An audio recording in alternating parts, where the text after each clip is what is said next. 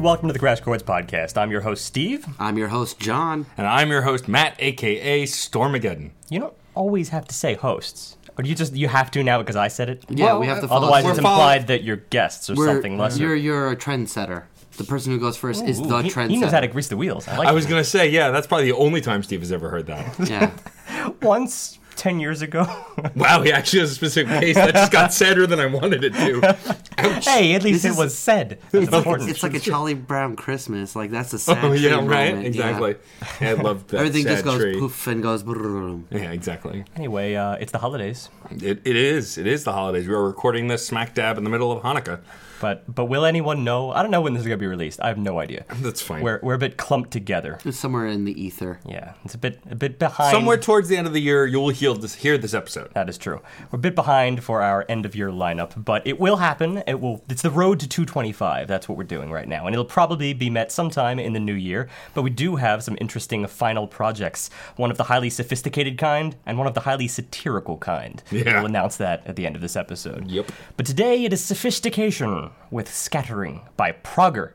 That is Which, right. when you told me that was the band name, I called bullshit. I really thought you were fucking with me. I called bullshit myself, because here's the thing. I go on about how much I like prog about as much as I go on about how much I like funk. But the truth is, I was about to skip over this album in a lineup of this year's releases, but mainly just because of the name. I saw the name Prager, and I was just like, that's just too easy. That's too campy. A prog band named Prager. Get out of here. But luckily, I sampled them just enough to find out that this was anything but a gimmick. If there's one selling point from a window shopping perspective, well, that would be saxophones. It's kind of a jazz fusion deal. They're definitely cut from more of a jazz cloth to a much greater extent than most prog bands out there. But as we've discussed, prog is a form and not a sound. And so the question is, does it even fit the form? Is there even a form to fit? I don't know. The more I listen, the more I wonder if I ever would have called them prog had I not found them in a prog band listing. Of course, if it weren't for their name as well. That's another dead giveaway. But allow me to read something from their website, and then I'll read something from their Bandcamp, which is actually a little bit more interesting.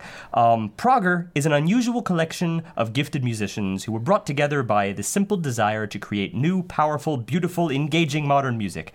Originating in Austin, Texas in 2011, Prager is led by saxophonist, keyboardist, and composer Brian Donahue, and incorporates some of the most in-demand young touring and session musicians from Texas and New York City music scenes. With compelling compositions and energetic live performances, Prager has steadily developed a devoted following through national tours, studio releases, and viral videos. And also, speaking of the internet with viral videos, which is how we've at length spoken about how bands kind of make it big these days, or True. Finger quotes big, because that itself has a weird definition these days. Anyway. One man's 500 followers is another man's 10,000. Right, exactly. But I... more curious about this band and not finding them on Wikipedia, I decided to see if they were on Bandcamp, because that's where I get more of the indie music that I listen to. Right. And they happen to have a Bandcamp page. And what I love about Bandcamp is most bands post their liner notes there. There you are. And so I found a very interesting thing in their liner notes that kind of describes what they were going for with this record specifically and kind of its purpose. Like, outside of musically what the narrative is, the actual purpose of why they made this record. And I'm very glad you found it, because really it gets more at the heart of this album than, frankly, any of the write-ups on their own band website actually did. So, it begins, this album warrants an explanation, doesn't it? Actually, the whole band warrants an explanation. The team that would become Prager started playing together in summer of 2011, and for me, and I guess that would be Brian Donahue, yeah, assuming, and for me, it was largely an excuse to play play Herbie Hancock tunes with some of my favorite musicians in Austin. As Matt Muehling and I started bringing original compositions into the group and developing them at rehearsals and gigs, it became clear that we had a thing going on and that it was exciting and special. More importantly, it was fun, insanely fun. When I moved from Austin to Brooklyn in the summer of 2013, leaving Matt, Carter, Nick, Daniel, and Paul was tough, and I found myself second-guessing my decision more than once. I always planned to return regularly for shows, recordings, and tours, and every time we reunited, the strength of the group was magically undiminished, but the distance was still palpable. Moreover, I had to find a way for our music to stay alive and active even when we couldn't all be together. Over the course of my first year and a half in New York, I slowly managed to find a group of musician friends who completely got Progger's music in a very authentic way, but it immediately put a new flavor on the material. The big picture concept of the music was clearly there, and it was built on what my friends and I had started in Texas, but it was turning into its own distinct entity.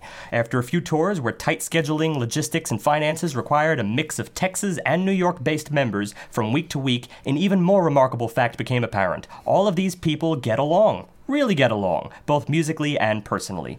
Any combination of the two teams could make an ensemble that isn't just good, but also feels comfortable, is dynamic, understands the priorities of the compositions, and really makes you feel something. I never could have expected it or asked for it, but I'm incredibly grateful for it. As a result of this unexpected cohesion, these musicians have created the best musical experiences of my life over the past 2 years.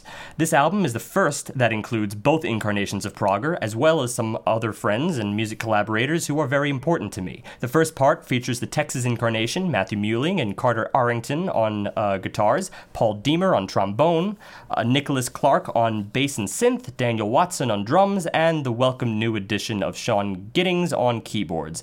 The second part features the New York incarnation, Dan Muniz and Aki Ishiguro on guitars, Brian Ladd on bass, Devin Collins on drums, Nicholas Clark on bass synth, and a couple old friends as guest contributors, Justin Stanton on keyboards and Nate Worth on percussion. I'm grateful that Justin and Nate were on a break from touring with Snarky Puppy when we recorded because their contributions are beautiful. In the end, it became not two bands, but one cohesive group that happens to span about 1,700 miles. It's been well worth keeping together despite the challenges. I hope you enjoy the music. We had a great time making it. That's fascinating. And important to note that he clearly states there the first half of the album is one version of the band, the second half is another, which I don't know that we had that frame of reference when we were listening previously, so we should keep that in mind as we're discussing it. True. But I think this continues to further something I kind of laud all the time about how in a modern era, even though the internet can be a huge pain in the damn ass, it does some amazing stuff for music. And the fact that something like this can come together over great distances and that two separate groups being the same band could then become one giant supergroup in a sense and still be the band is fantastic to me. I never could have imagined things could be recorded separately. Yeah. And also, I mean, if most of this does really have that in-person dynamic feel, to think there are those separate threads is just very strange to me because it sounds tight as all hell. Spoilers. All right, let's just begin with track 1, Prelude, because this is, first of all, this is what I meant by sophistication. There are ludes on this album, so it's actually, well, I guess that would make it a lude album, which isn't very sophisticated, but there's prelude, there's interlude, and then there's a postlude, which is actually a new word that I didn't know existed until this album. I thought that was just them being silly. Turns out that's actually a thing. A postlude is very much like an epilogue or an afterthought. Words interest me. All right. This is shocking to nobody. But I think what's really interesting about this prelude for this band is that they kind of drop you in the middle. Like it fades in as if they've been playing for eternity. But honestly, I like this fade in because you kind of just hit the ground running with them and there's no like, here's a little bit of what we do. It's, here's what we do. Yep. Jump in. And it's very energetic. Though it's brief, it does allow you to kind of get really steeped in what they do pretty quickly. You know, I don't have a lot of questions on that moment because of the pace it moves. But at the same time, it does have some pieces showing up here that I feel don't really show up too heavily in the album as a whole. Specifically, the 8-bit piano jam that's going on from the onset. It feels like it's I don't want to say Daft Punk, but it feels kind of Tron oriented. Specifically that score, it's got that kind of surrealism plus video game feel going on. I will admit that there was kind of a hindsight observation, which I was almost going to leave at the door, but since you brought it up, I might as well say it. And that's the fact that the character of this prelude, the electronica component, the computerized component, I guess, yeah, is about reflective to me of a small portion of this album, not necessarily the whole thing. It might become more apparent when we get to that part of the album that those connections really are there, but it's true to say that this sounds futuristic in setting, while the rest of the album can often sound futuristic with its ideas, but actually kind of traditional in setting, but it all depends on what track you're talking about. But I would argue that what this prelude really serves is a nature of their kind of personality. The personality from this track to the next are pretty connected, and also it shows that they're very playful, which does come back time and time again throughout the record. And you get a sense of that playfulness from the very instant this track starts. And it's also extremely visual. I mean, I know me and you were in the next track were really like synced up with the fact that we saw this futuristic setting where things were sort of whizzing by us, and that's not left at the door here. Like Right. that's definitely present. It's just, here's how I describe it, because you did mention the fade in, and I'm glad you mentioned that because that's actually kind of rare. We don't often get fade ins. We commonly find fade outs, and here's the thing, we do sort of get kind of a deterioration at the end of this track. We get kind of like a simmering at the very end of it, but when you combine the fact that it fades in and then you have a simmering at the very, very end, what you sort of have here is like, they want you to think of this track as kind of an eternal and complex cosmic process that you just so happen to glimpse for your very short time on this earth. Or perhaps the inverse, that it was a short burst of energy that came into existence and now is about to drift off. Like beautiful chaos in a way. Yeah, which I think, spoiler alert, kind of ties into the other ludes as we get to them. True. Which I think... In fact, those are even more tornado-ish. In fact, that was the other way I was going to describe this track, is a tornado of microchips.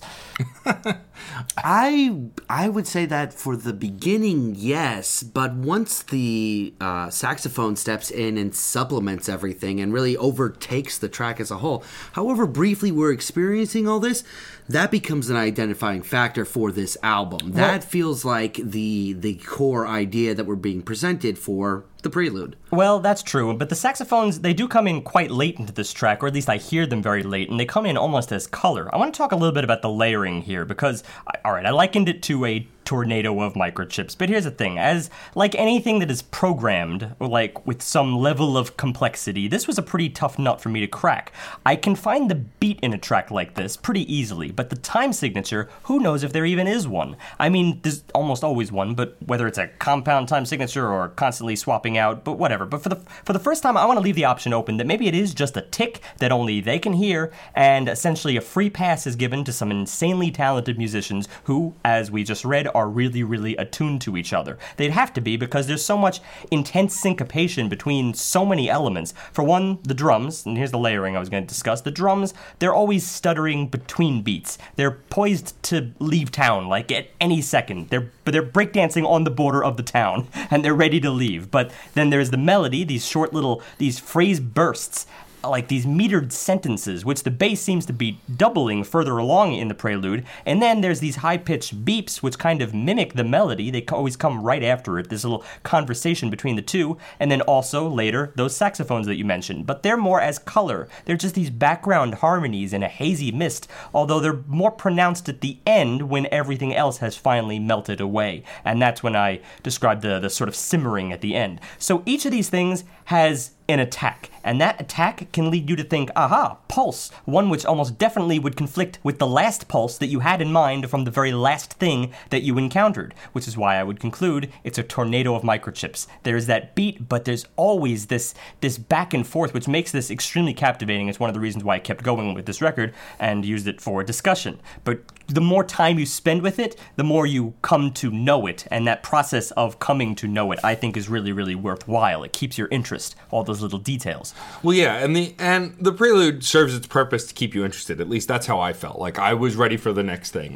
There was no moment of, oh, that was brief, or oh, I don't care, or I've lost interest. Like, I was engaged the whole time. It's very engaging from start to finish. Yeah. Because it is this kind of sample section of something. Yeah. And then I was intrigued and allowed myself to flow right into Transit, which is the second track. There was no hesitation, there was no contemplation. It was just kind of like, oh, this is cool. Oh, here's the next track. Would you say you transitioned into Transit? God, I hate you. You wouldn't say that, The okay. puns, they're just getting worse. Yeah, well, it's not like he's going to get better. Actually, they're probably gonna get worse, considering this track.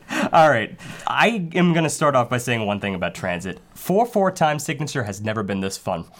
I would agree. I think that it gives this kind of like movement and bustling that we've heard in other tracks, but to the nth degree. Like it's busy and it's flourishing, but not in an incomprehensible way. You know, you can kind of get wrapped in it pretty quickly. I am particularly intrigued with what's going on in the very quiet level of those drums. The snare, the cymbals, everything is just lightly being touched, but it's enough color that the complexity is showing through, that you are getting the fact that he's playing... If this was a machine, it'd be playing at a lot more beats per minute than what I'm used to. With a real physical person, it's pretty amazing. But because it's so down key, because it is so background, it's not overpowering any of the other elements. No, it's not. And also, you get to hear it as a pretty prominent instrument in itself before you even get those other things, because it actually is second in the lineup. It starts off with just the piano, just this bright and echoey piano, but the piano itself is slightly off. It's slightly like a 16th note just before beat one, or maybe a third of a triplet just before beat one, but there's so much smoothness and performative effect right here that it's actually really hard for me to tell, but it's totally countable. I mean, you have 4 measures of pure piano, and then you have those 4 measures of piano and drums where you get everything John just describes, and it's those marvelous breakdancing drums. They're always shifting around, kind of messing with your pulse. You have to stick through it. You have to stick with your counting. And then 14 seconds in, just dance to this section. I've probably replayed this track maybe the most on this album, well over 50 times, and that 14-second mark loses nothing for me per play. Yeah, this song resonates the strongest for me as being distinct and memorable. Some of the other tracks, as we get to them, there are more moment focuses, but this is, as a whole, as a track, really kind of pulled me in. I mean, you know, me and Steve, I think for the first time ever, Steve was more on board about it being closer to sounding like a video game than I was, even. That's true. And this is Steve's the one going to go into like more descriptions of instrumentally why it goes that way, but it was very interesting for Steve to actually bring up. It felt like a Sonic the Hedgehog level in like the old Sega Genesis games, where, and I kind of added to the analogy that when you play those games, you're focused on Sonic. You're trying not to die, and you're watching the background fly by as you speed through a level, but you're only getting images here and there. You're not really focusing on the detail of that background because you're watching the character fly through the level. It's all perspective. The saxophones that show up and the way they've been, at least one of them has been synthesized and has a weird, just an echo to it. The bass that shows up and starts paralleling everything that's going on, but feels kind of leadened, really feels like it's got a lot of weight on top of it, the way it's so downplayed. It's almost at that same sort of quiet level as the drums themselves. It definitely is an ambience I would not misplace in a video game. Yeah, and honestly, it's closer to my brand of funk, I think, because I know we've had, so I've been shrugging off recent funk albums, and yet I always say, oh yeah, I'm really into funk, but this is the key. You get this stuff in here, get those intricacies. That's when I'm really on board. But like the synth bass figuration from this 14-second point, which really it's kind of like a melody. Really, it's functioning as a melody here. It's basically a one-man show with the drums and the piano as its entourage, and the drums just leap off the speakers in this section. They're as captivating as a drum line, and I mean the good drum lines. I only even compare it to that because it's kind of like, it feels almost like a procession. But then they return to the piano-only hook for just a few measures, despite that piano-only hook that we heard in the intro never really left. The piano is actually the foundation for these funky melodies, but it's similar to the intro for only a moment before we throw back to the funky dance at 36 seconds. This time adding two rich added layers, and this actually becomes the A section that we will hear later in the piece. It pushes the intensity of what you heard at 14 seconds into a whole nother league. Those 2 layers are the saxophones. They start doubling the bass figuration, and they become the more dominant resonance in that department.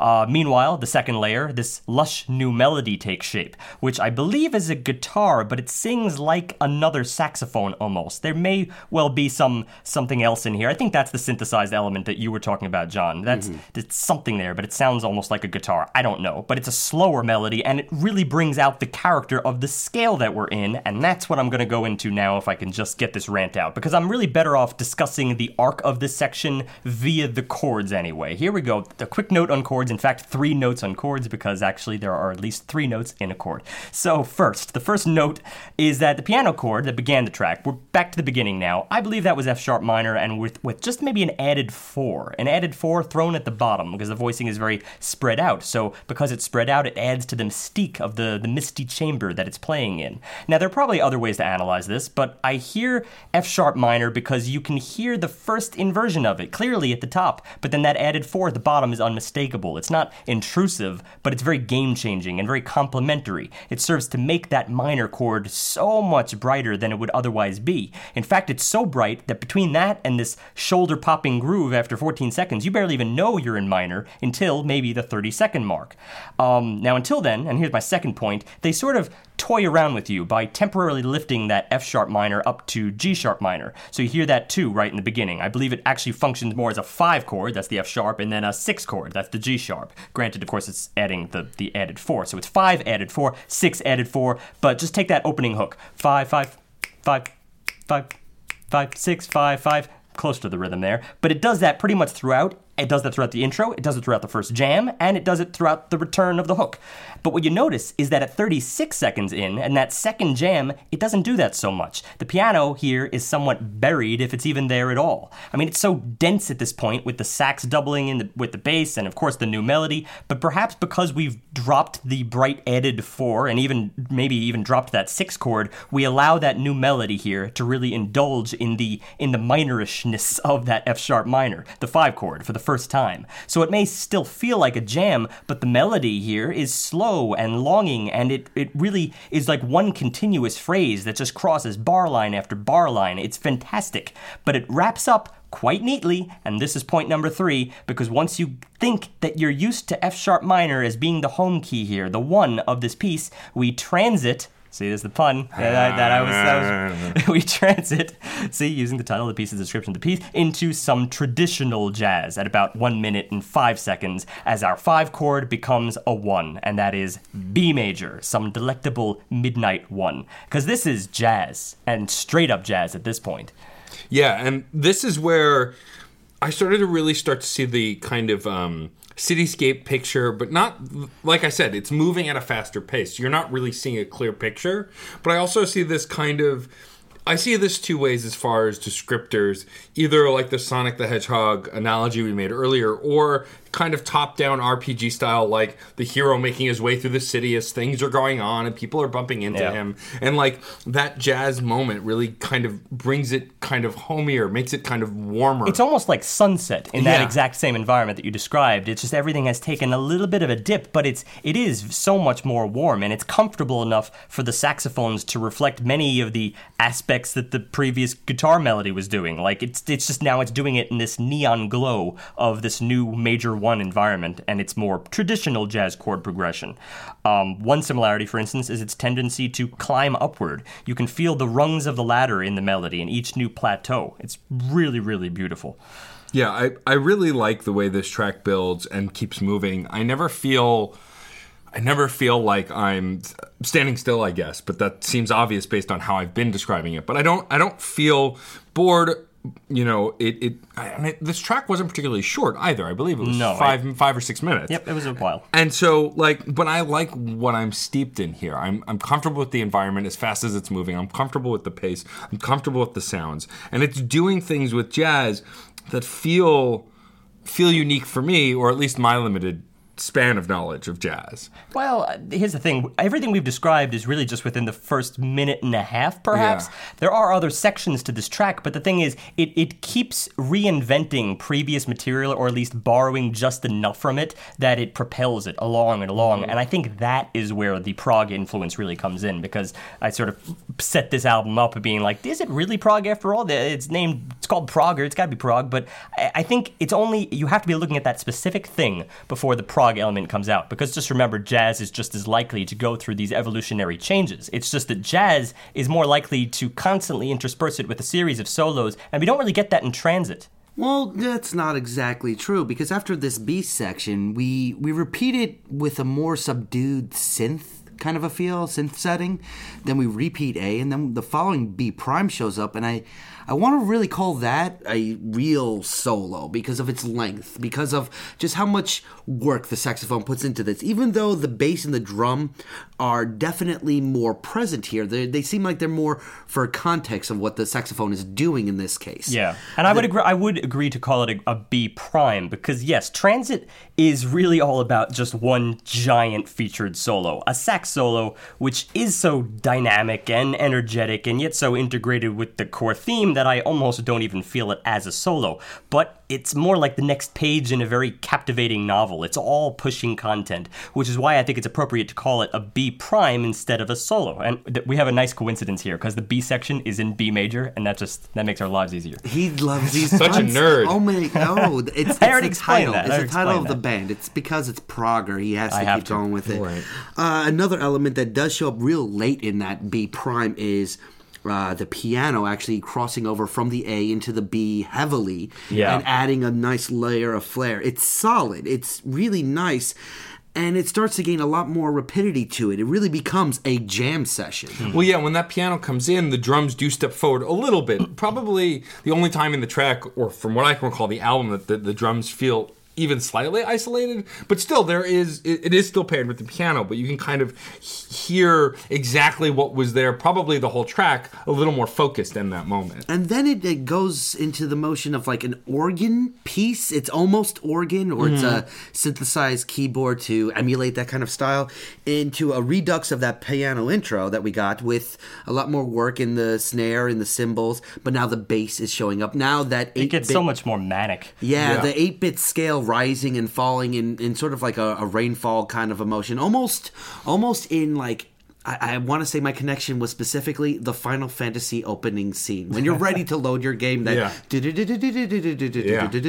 it's sort of an oscillating raindrop. Well, and there's also another video game reference that we jumped over when we got to that piano drum part, is there's a tone that either was or sounds very close to the Pac-Man dying sound. That's right, I forgot about that. Yeah, and I don't think it actually was. I don't think it was a sample. I think just whatever those progression of notes were on the synth, I suppose, made a similar sound to that, which, considering how much we're all pulling different kind of video game related things from it. No, I think that was a sample. You know what? I'm going to flat out say it. I think that was a sample. Because that was just too similar. I played a lot of Pac-Man. It was also because it comes in, it terminates quickly, and I believe it was only in one ear as well. Yeah, like, it only happened felt like it was just thrown Yeah. inside. But for all the love that I'm giving this piece, I do have a major gripe. The saxophone itself, specifically in the B sections, before it really gets integrated with everything else, before it really tries to be experimental in those A's and A primes, in the B's, because it does go towards a more traditional form, because it does seem to be emulating jazz, I feel like the experimentation of the A's is being lost, and those B sections, as connected and as flowing as they are, because the transitions between the two are nearly flawless, it feels like it's a little bit of a hiccup. Like they're not allowing this one focal point to experiment the same way everything else is. Well, it's all relative, because remember, those A sections, you call them experimental, but in many ways they are tight, defined sections that have a beginning and an end, and each time you hear them, they are the most similar, I feel. They usually you hear the same thing over and over. So yes, it's extremely complex, but I guess I do feel them kind of pushing the boundaries a little bit. It's just that becomes kind of the theme of this. The interesting, ironically, is that the jazzy elements are the ones that actually do develop. And that's where I'm kind of stuck between a rock and a hard place. I don't know why the fact that the saxophone becomes so expressive during the B section, that it actually becomes different, that it actually expands upon its melody, that it's really playing around with everything else and not being repetitive in any way. It feels kind of it's almost curtailed because of it, because it's not as unusual, because it doesn't feel like the context is being pushed for it. I think that's really the key. The context of the other instruments and the context of the A section pieces when they feel like they're being synthesized, like the guitar, saxophone, we're not quite sure what it is kind of a piece. Yeah. That is an unusual sound. That is something that is grabbing my attention right away. The saxophone, for all of its flow, is not grabbing my attention. Well, this may be a conversation we're going to have later because I am completely on the opposite side of the fence as that. I think the saxophone is a beautiful binding element, and frankly, I really like the fact that it's here amidst this really a kind of a new composition style, I think. So, And I lean more towards Steve in just the sense that we've had saxophones in so many pop songs and so many rock songs that is just kind of there. It's a smattering or it's a cliche even. Here, it's fully integrated into the track, and I think that's enough for me to really get behind it. And also, the problems that John is having, I can see and even understand a little more later in the record, but absolutely not in this track. Well, I and just I feel don't like I said in the it. beginning, if there was a window shopping appeal to this album, just something you could see on the face of it, how are you going to define this? It's prog with saxophones. Boom. And all of a sudden you have this nice short little selling point. Yeah. You could at least say to someone, and it's like, oh, all right. Yeah, I would try that because that's not so common. Yeah. And I think that in itself is what makes the saxophone unique. It's not something holding it back. It's the thing that does make it different. Maybe it's just the fact that I feel like the saxophone is trying to do two jobs at once. And that is be both the voice of the track, voice of the piece itself, as well as lead instrument. And it's sort of, if you have a 4-piece, a 5-piece band with vocals, you can easily differentiate that lead instrument and the vocals. You'll get no argument from me there because it's it is trying doing to do two both. things. I think, though, it is sectionally doing both. And the integration between the two different ideas isn't quite there yet for me. I guess I just like that it was doing both, like what I was describing in the A section. But for the rest of this, I think this is probably one of the. I will say That this said, is but one this of is the. a nitpick on this Yeah. piece. I want to point that out. This, And this that's is what I a was going to say. nitpick For this here. piece, I think that this piece is one of the tightest constructed pieces on the album. There are moments here where they take, some jazz liberties and prog liberties and they go off right and they go left, but this piece is just pretty solid front to back, down to the way the A or the A prime rather comes back at the end. I just was loving it, and I even loved the jokes and the samples, if it is indeed a sample of the Pac-Man death. No, I'm with Steve on that. I mean,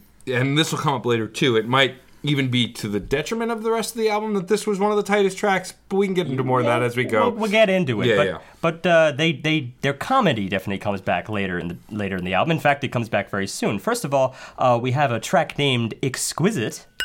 Because we have to be sophisticated about this. Sure, of course. Pinky out. Pinky out, exactly. always. But it starts off with just drums, which don't even sound like they're starting in the beginning. They're just drums out of the blue, kind of the way Yeah. Prelude started. But this band doesn't really like clear-cut beginnings or endings. It's just drums in the beginning, as if they were just caught in a practice session, and then we go into an even goofier segment that sounds like two other instruments caught in a practice session, a sort of a keytar-ish thing, as well as a very pitch-bendy, warbly bass. Yeah, and I really liked the drums in that intro, albeit that they were brief, just because they were playful like the whole entire previous track was.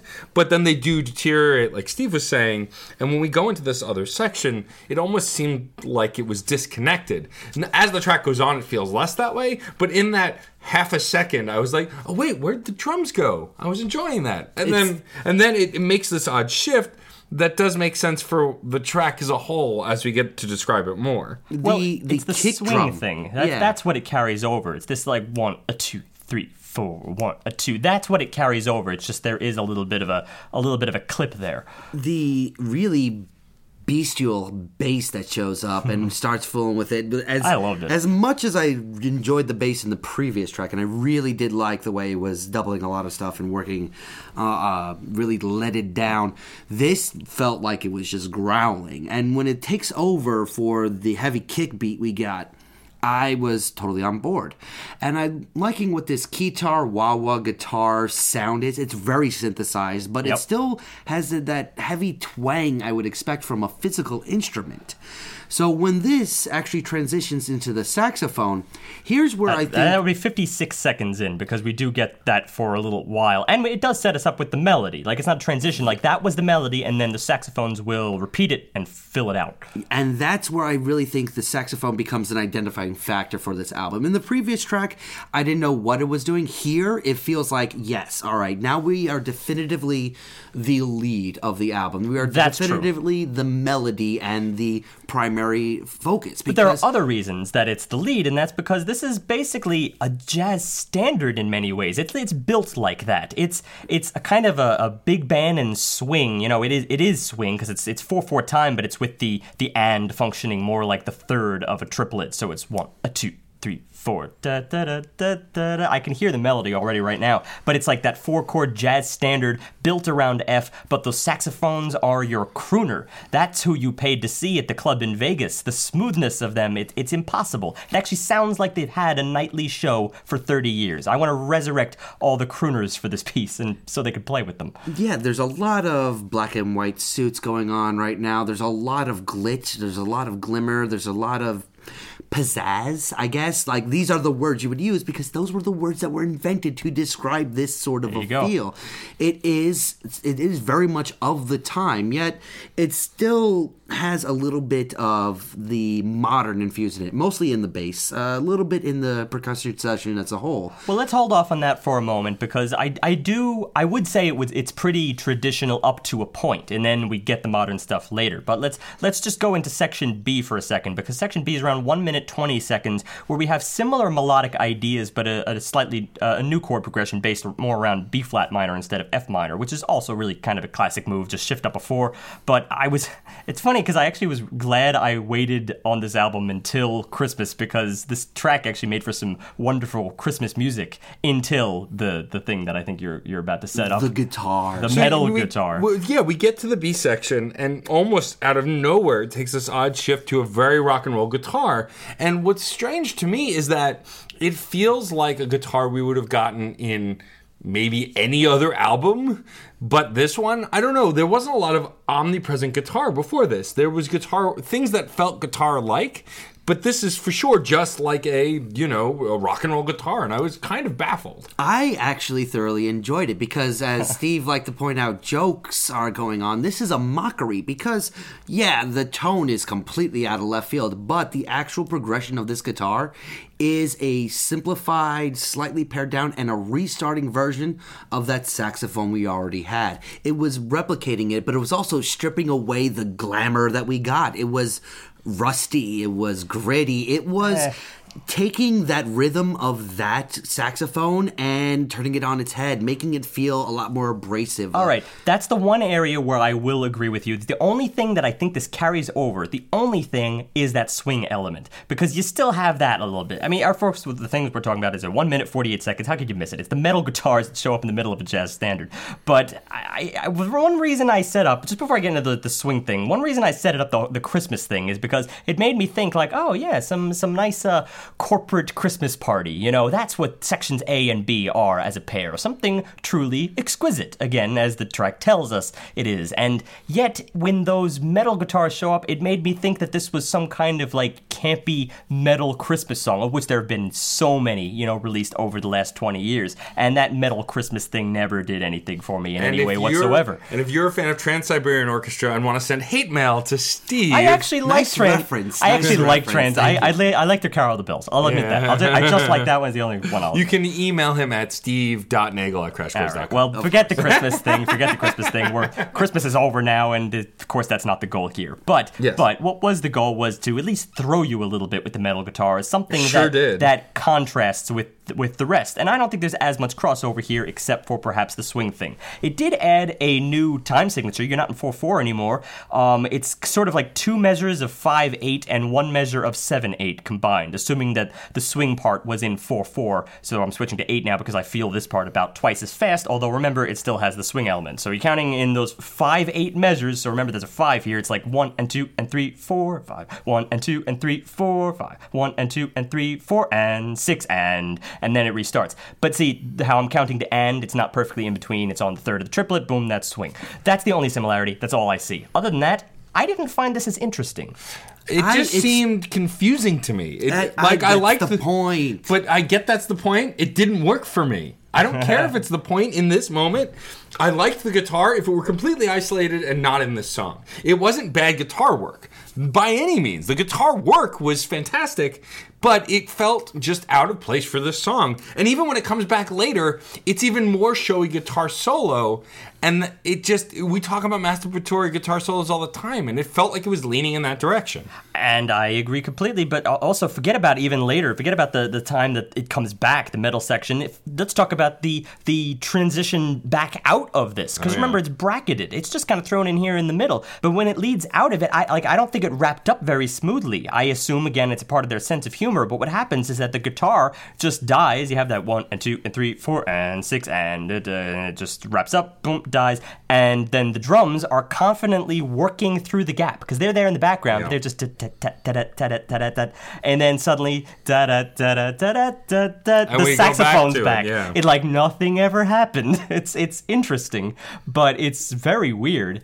It wasn't as smooth as some of those transitions in Transit. And while I am going to have further problems with this track, I would argue that was actually very befitting what this section was doing. Cool. So you take after their sense of humor in that case, and you appreciate. I don't even know if it's humor or not. I think it's more of just commentary. A bit of musical humor. Yes. They're quite literally trying to play a joke. In this case, I really feel that the guitar meshes nearly perfectly in trying to be the saxophone, and because of just the difference in sound, just the difference of what the instruments can do, the fact that one is so gritty versus the smooth and glamour of a woodwind like the saxophone, it's supposed to be abrasive. It's supposed to be mean. And when you get back into it, it's supposed to be abrupt. It's supposed to be saying, no. We're re-gilding everything. We're repainting the gold statue. Kind of like, if this was, let's use the Christmas corporate Christmas party then. If a band was hired to play exquisite, delicate music in the background while everyone has cocktail hour, then these guys just kind of trolled them a little bit. Well, no. This is the band that showed up and said, we're going to sneak this in here. This is the same song being played for the waiters and the staff and everybody else who's not at that party. The janitors, the cleaning ladies, and everybody else. This is music for the working man. Well, no, more than that. This is the people that are getting boned by the corporation. Oh, jeez. They're on the opposite side. They're not having a fun party and with, nice dining and those really high tables that you're not allowed to sit at because you're supposed to stand around and mingle and shake hands. All right, well, this is the guys that are having fun in the, the heating room or something like that, where there's bare wires and bare piping and things of that sort. All right, let's talk about the thing that Matt previewed, because of course the similar thing happens here with the solos, and that is, after we get Section A again, we return to Section A, and then we go through Section B again. I know Section B is the B flat minor part. This is where despite being the more low-key part of this, it was actually kind of I think a trombone solo. I'm not entirely sure, but it was mixed despite it was mixed pretty low, it was still kind of fun. And this still had the classiness about it. But then you throw back to the metal hook, which I don't even know if I want to call a section. A separate section. It's just a metal hook thrown in the middle here. We get it about 3 times in this piece. But then, following that, we get another guitar solo, and this time it's the metal guitar solo, which I can only assume is sort of redoing or reworking what the trombone was doing just a moment ago. And I feel like this is a song of contrasts for that. I love the fact that it is one lie on top of the other. Maybe things aren't nearly as great as they're supposed to be in this pretty trumpet, in this pretty saxophone-led section, but I also don't believe it's nearly as desolate or as gritty or as rusty as the guitar-led sections. So when the A section comes back, when the B section comes back, I'm actually not very forgiving until the solos both show up. And that's where I'm going to disagree with you, because I really want to be in this A and B. I want to be in that crooning environment. I feel like it's a palate cleanser, which granted it's a little bit early in this album, but there's something so classy about it that I can't turn away.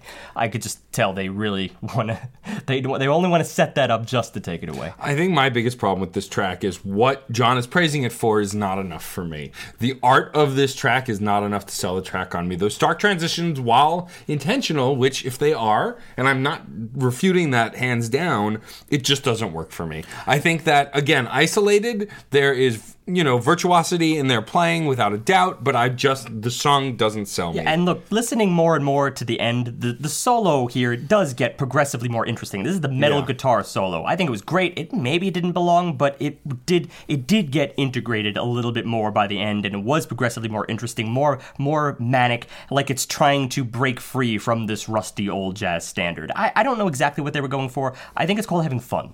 I'm led to understand that this fun is something that humans enjoy.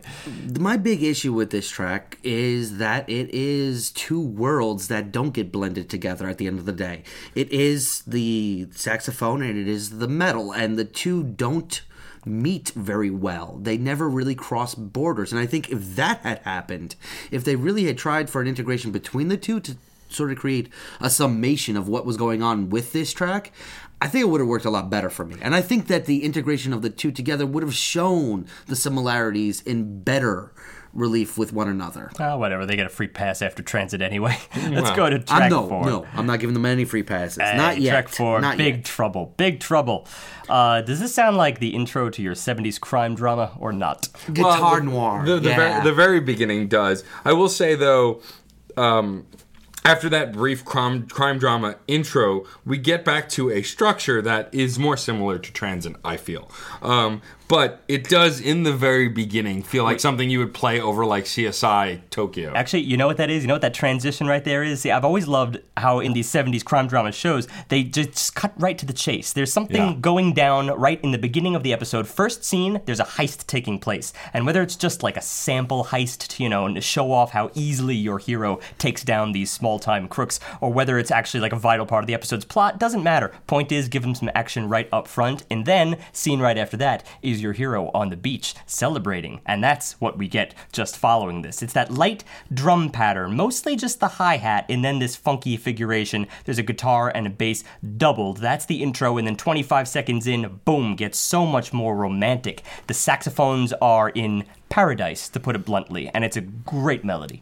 And I would say that while I did mention Transit earlier, it's similar to Transit in construction and tempo, but not necessarily in tone. The tone does take a different spin. Because the guitar gets mean. It keeps rearing its head and trying to steal the stage in a kind of a digital way. It feels like it's almost computerized. It feels like it's being run through some sort of synthesizer, just a little bit, just enough to give it a harder computer edge on a lot of the chords that are being shown.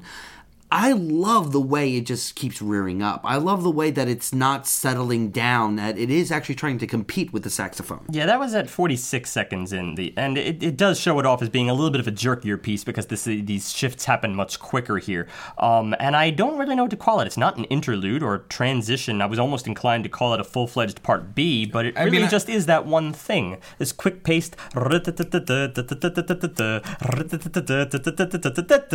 triplet at the end there. I love that, but it's 1 minute, 6 seconds. As soon as it gets to the end of that, we slide right back into this paradise, and it really is like the music of a tropical paradise. And as soon as we drop it there at the end of this section, I think it did make me appreciate it a little bit more, so that I wasn't as down on it as I was, let's say, the previous track, because the transition here was clearly not a joke. This was so well done. Well, yeah, it seems stark at first, but once it slided back into the A again, retransition, it really kind of gave perspective to the whole thing, which is what I love about a song that has a strong progression. And that was probably one of my favorite parts in this track, and even on the album, because that drop, I felt like it even enhanced what I was feeling about the section already the first time I had heard it. This time I felt like I was cruising on a highway. It added more to the A section. Like on a Hawaiian beach or something. I can't say this is my favorite part, because remember I just said I'm not giving them a free pass. This is the song that gives them a free pass, because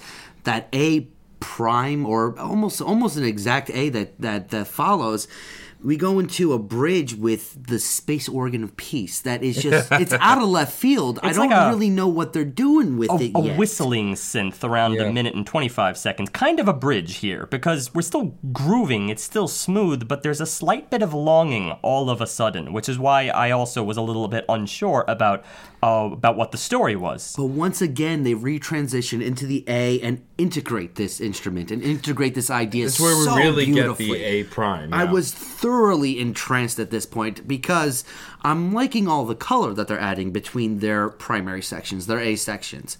But this is really just taking the interludes and the B's and the C's and the D's and the bridges and bringing them just better forward when they're being put in relief with these A's. This is kind of what you would get out of like a classical sonata, essentially. You have that closing section which starts to blend the elements, and we don't see that too much. Often we see like, oh no, there's section A and there's section B, and then you'll have something else, something separate to bridge them. But then here we actually have that closing section that borrows elements of both. It borrows material from both. But yeah, that Paradise melody returns at 2:05, and this time it's got a more prominent guitar comping line. It really brings out some of the luster. But the C section at 2:25, this is strange because we ring out with some amplifier feedback that gets used in a more distorted guitar solo. Very strange, very prolonged. Almost was about to say this was a little bit out of place, but then it's not until 3 minutes and 28 seconds that we bring that part B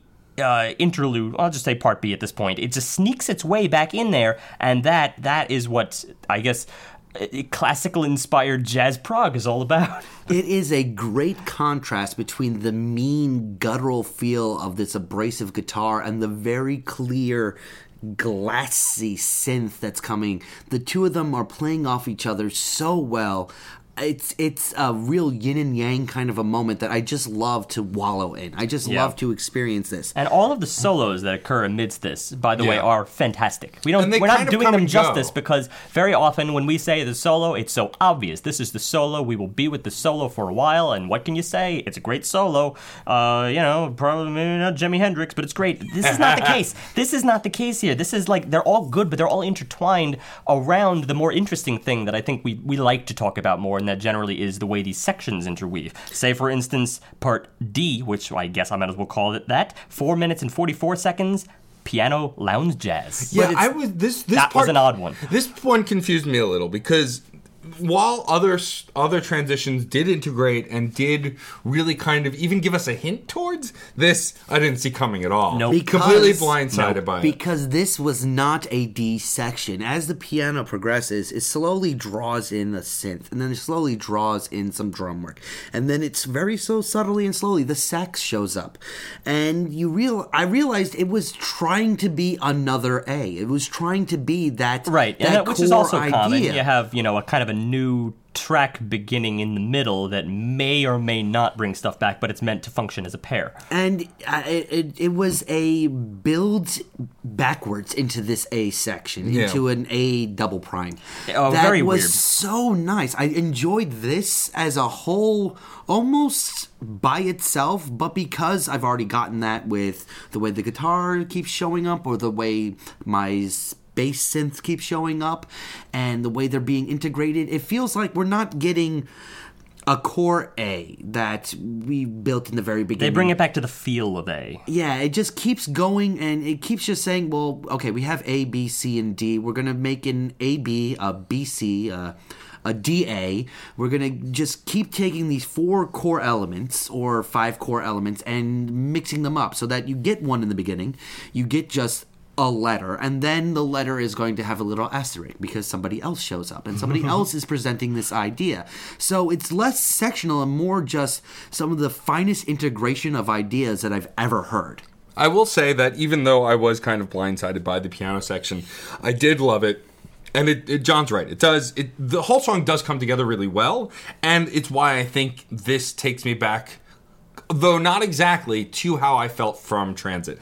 I still think Transit was a better track, but I think this is still more in the vein of what Transit was doing, and I think possibly the integration was executed better, even if I didn't enjoy it as much. The thing is, we're always wrestling with that. We like tracks to develop, right? We like them to develop and add new material, give me something new, kind of push us on the edge, but we always like a story. Yeah. And stories that completely abandon where the character came from, they don't feel real. And that's why we're always struggling with this. But the main thing I would say to someone who might, interpret this our discussion here as being some form of hypocrisy is that you just have to let it happen.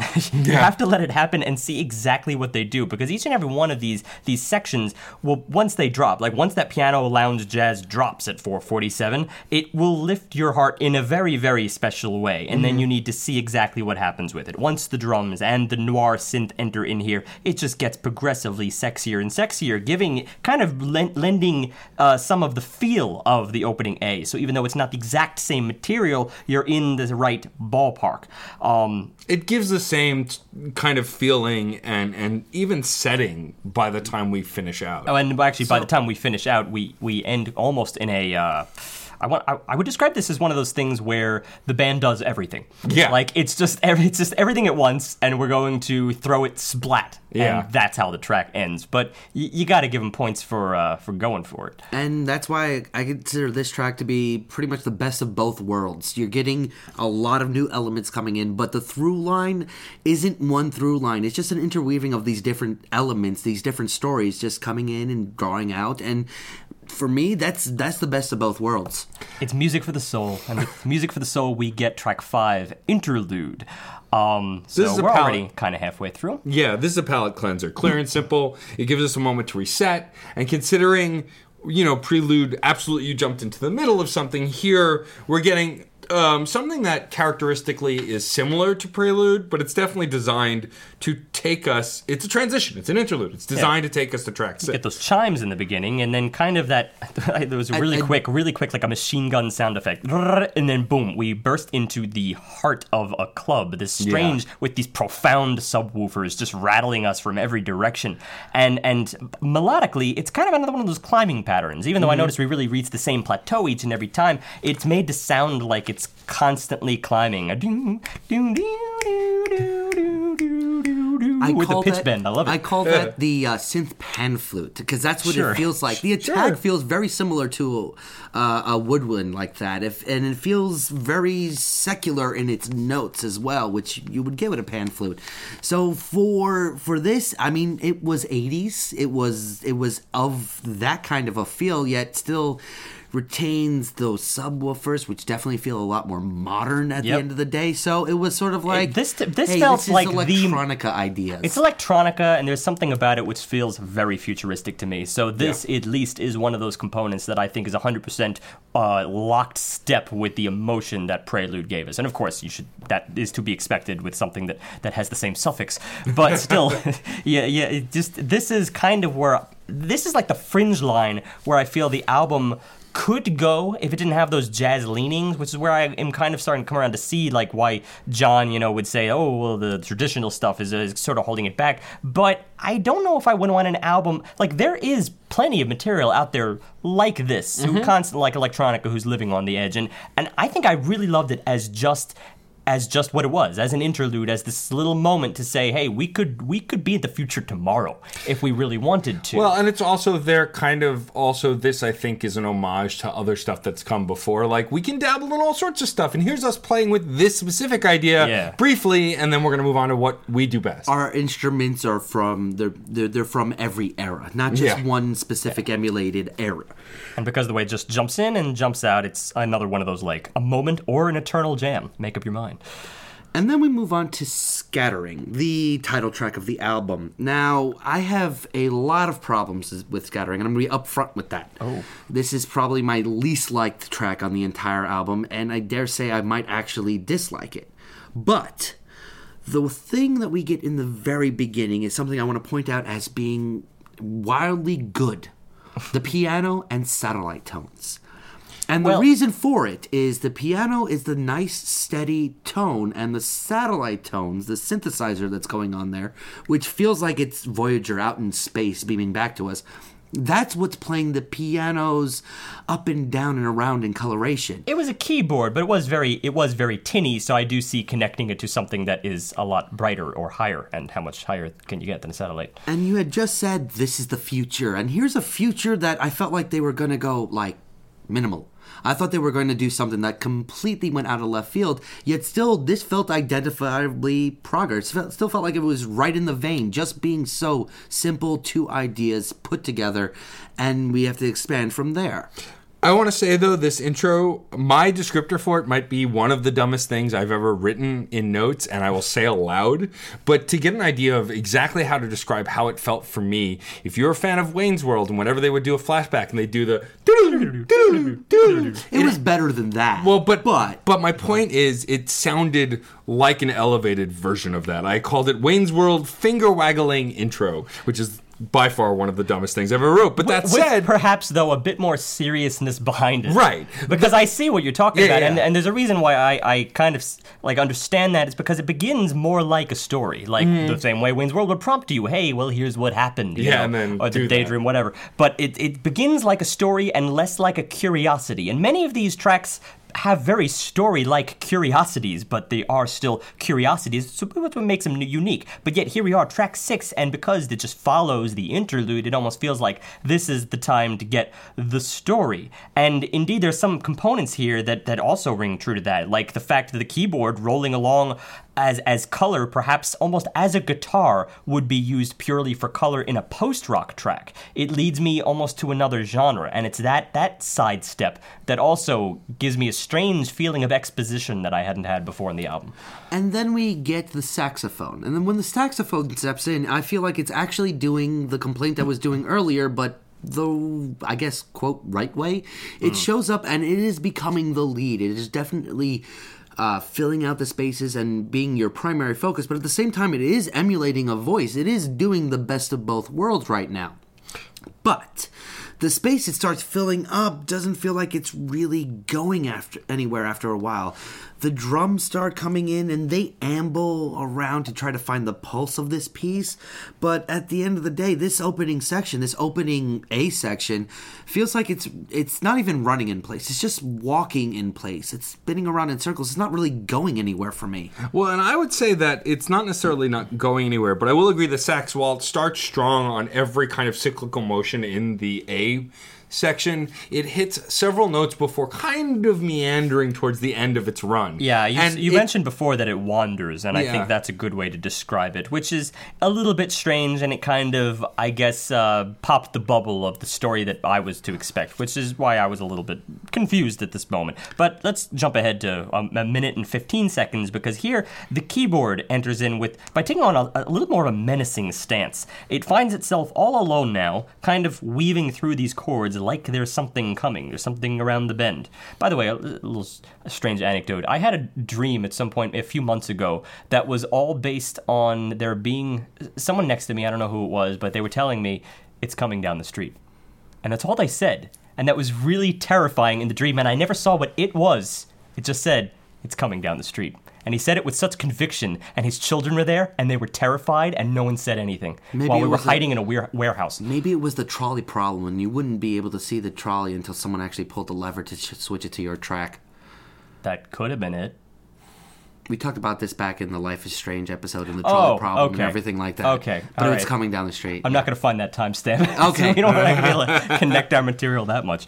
But I guess it's that much of a mystery, though, as that dream was. There's something coming, and I don't know what it is, and I feel like they're going to pull the same fast one on me as the dream did, because I woke up, by the way, and I never found it, never saw it. Later on, I had to kind of draw what I imagined it to be. But here, we get I guess this is the thing, and it's a bellowing synth bass at 1 minute and 33 seconds, which really is pretty neat because it's kind of just these pull-offs. I don't really think it's a bass. It's just these pull-offs on a synth bass, probably all synthesizer. But although it had kind of flung back to interesting curiosity music material, it was too enjoyable for me. That bass, that in tandem with the drums, it was addicting, and it was only the slight visage of a fuller story that I felt a little robbed of. Yeah. See, it woke me up from the dream. Well, and also, I mean, this song is one of the first times where we kind of really go from A to A prime to A beta to A. Like, it's just kind of reinventions on similar, though not the same, kinds of progressions. Like that synth, the first couple of notes it hits does sound similar to the sax. Yeah, and that's something I couldn't get out of my ears. It felt like the melodies were not trying to go away from home. The home was there. The home was that opening sax. and the opening sax wore on me before our first minute was up. So as we're going through them all, and as we're coming back to that home stretch, and we're going from A to A prime to A double prime to A triple prime, and we're really just sticking with the bass being very prevalent, the drums being very prevalent, yet both of those elements are still very background and often providing the color. Clearly new material, but it's often similar characteristics. And Yeah. the fact that these characteristics are kind of stagnating for the track is why I was disenfranchised 1/6 of the way through it. I would disagree that they stagnated, but I will agree that there were repetitions of themes that I didn't think were necessarily needed to repeat, because even when we get to that double B prime, as you mentioned, it's playing a similar melody, but now a guitar is playing off it instead of the synth, and it's turned it into a solo. And at this point, it's starting to feel like a series of incomplete ideas. Now, good ideas nonetheless, ideas that I really like, but still don't feel like they have any resolution. And that said, like John argued earlier, this song is called Scattering. It's a scattering of incomplete ideas. And so, artistically... And we're sitting here debating like it's a... And so, artistically, I would say it makes sense for what the whole is supposed to be, but... Though I found myself liking most of it, I can see why people might come to conflict with it, because it doesn't really resolve. It just kind of tries to reinvent without evolving. And a lot of the other tracks did that. They kind of reinvented and moved forward. Reinvent without evolving, I think, is a really, really good way to summarize this track. And even to simplify it further, I think no matter what you call it, whether you call it scattering, call it whatever, I'm just waiting for that thing. I'm just waiting for that thing, that theme, and it only has to be one theme very often, because previously their themes have been stellar, and often I can remember, I can just bring them up right in the spot. I can hear them in my head. This one is harder for me to sort of summon. Not impossible, because further into the week it did pop into my head, do-do-do, do-do-do-do-do, these kind of wandering ideas. It doesn't have those same, like, plateau-esque melodies that so many previous tracks had developed. That said, I am going to leave this track by saying it's still virtuosic. Yeah, absolutely. That's the thing you have to say at the end of all of this, is that even the dueling guitar solos here, it may kind of go back to being, it may sound retrospectively a little bit masturbatory only because we can't think of the theme. If you can't think of the theme, then how is this solo going to affect you in its own right? Because solos ideally are supposed to be representative of those themes and supposed to push them along. But if the core theme is not in your head, then the solo is kind of just like a guitar solo in the ether. It's just thrown in there, and they're dueling, and you don't know what the argument is. These incomplete items, and I'm glad you brought that up, it's the first time on the album, I guess, we're getting incomplete themes, incomplete items, incomplete ideas. It's the first time I feel like the A section was never done, and the subsequent sections, because they were building so heavily off of the first A, just couldn't finish the statement. I don't even want to commit to saying incomplete, only because I think the only reason we register it as being incomplete is because we weren't sold. Well, I think it's mostly because I don't feel like there's any resolution in any of these sections. I don't feel like there's a culmination in any of these sections. And lacking a culmination that we've gotten over and over and over again, whether I'm for it or against it in the previous tracks, those culminations, those plateaus, I enjoyed because they were very well designed. Here, I don't feel like there's any plateaus. I think that might be the word I want to use. Sure. And my final note on this track, I think, before we move on to Traveler, track 7, is I think the thing that distinguishes this from other tracks the most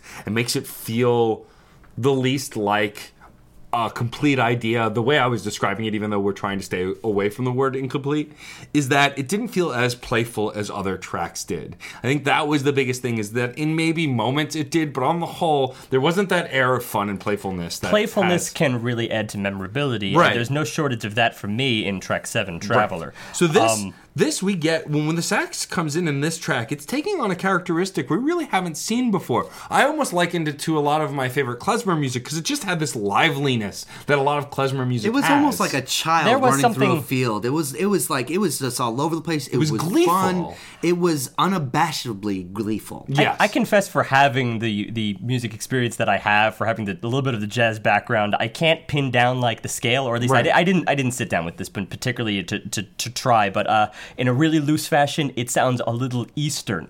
Just put it over there a little bit. I mean, klezmer's over there, There's so something just yes. extremely exotic about this that is not in the same vein as the other jazz on this album, and yet there's also something awfully familiar about it. Probably because you're hearing other themes in that dialect, as it were, about this chord progression and this scale. And here's the thing: so far, this band does really know how to re-envision familiar ideas into something wholly modern. Notice that whenever we're talking about sections on this track that sound a little familiar, I'm not like, familiar as a flaw.